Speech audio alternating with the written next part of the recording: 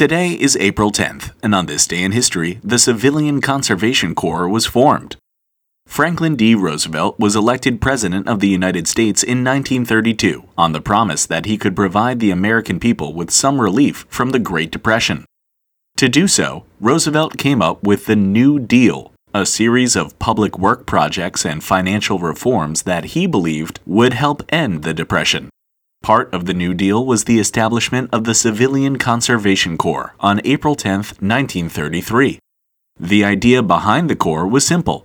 Take unemployed and unskilled men between the ages of 18 and 25 and put them to work on U.S. public land.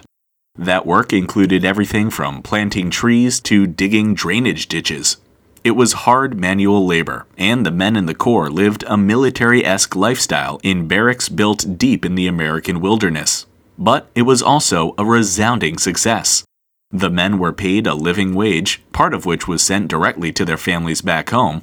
They were taught skills that made them more employable, and public land was preserved, encouraging conservation. The Corps would also bring another set of benefits.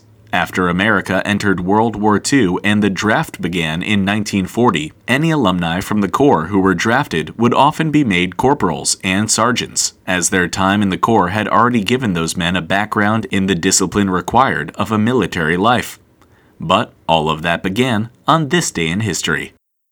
If you enjoy On This Day in History, please leave us a review by going to reviewonthistdayinhistory.com. Thanks!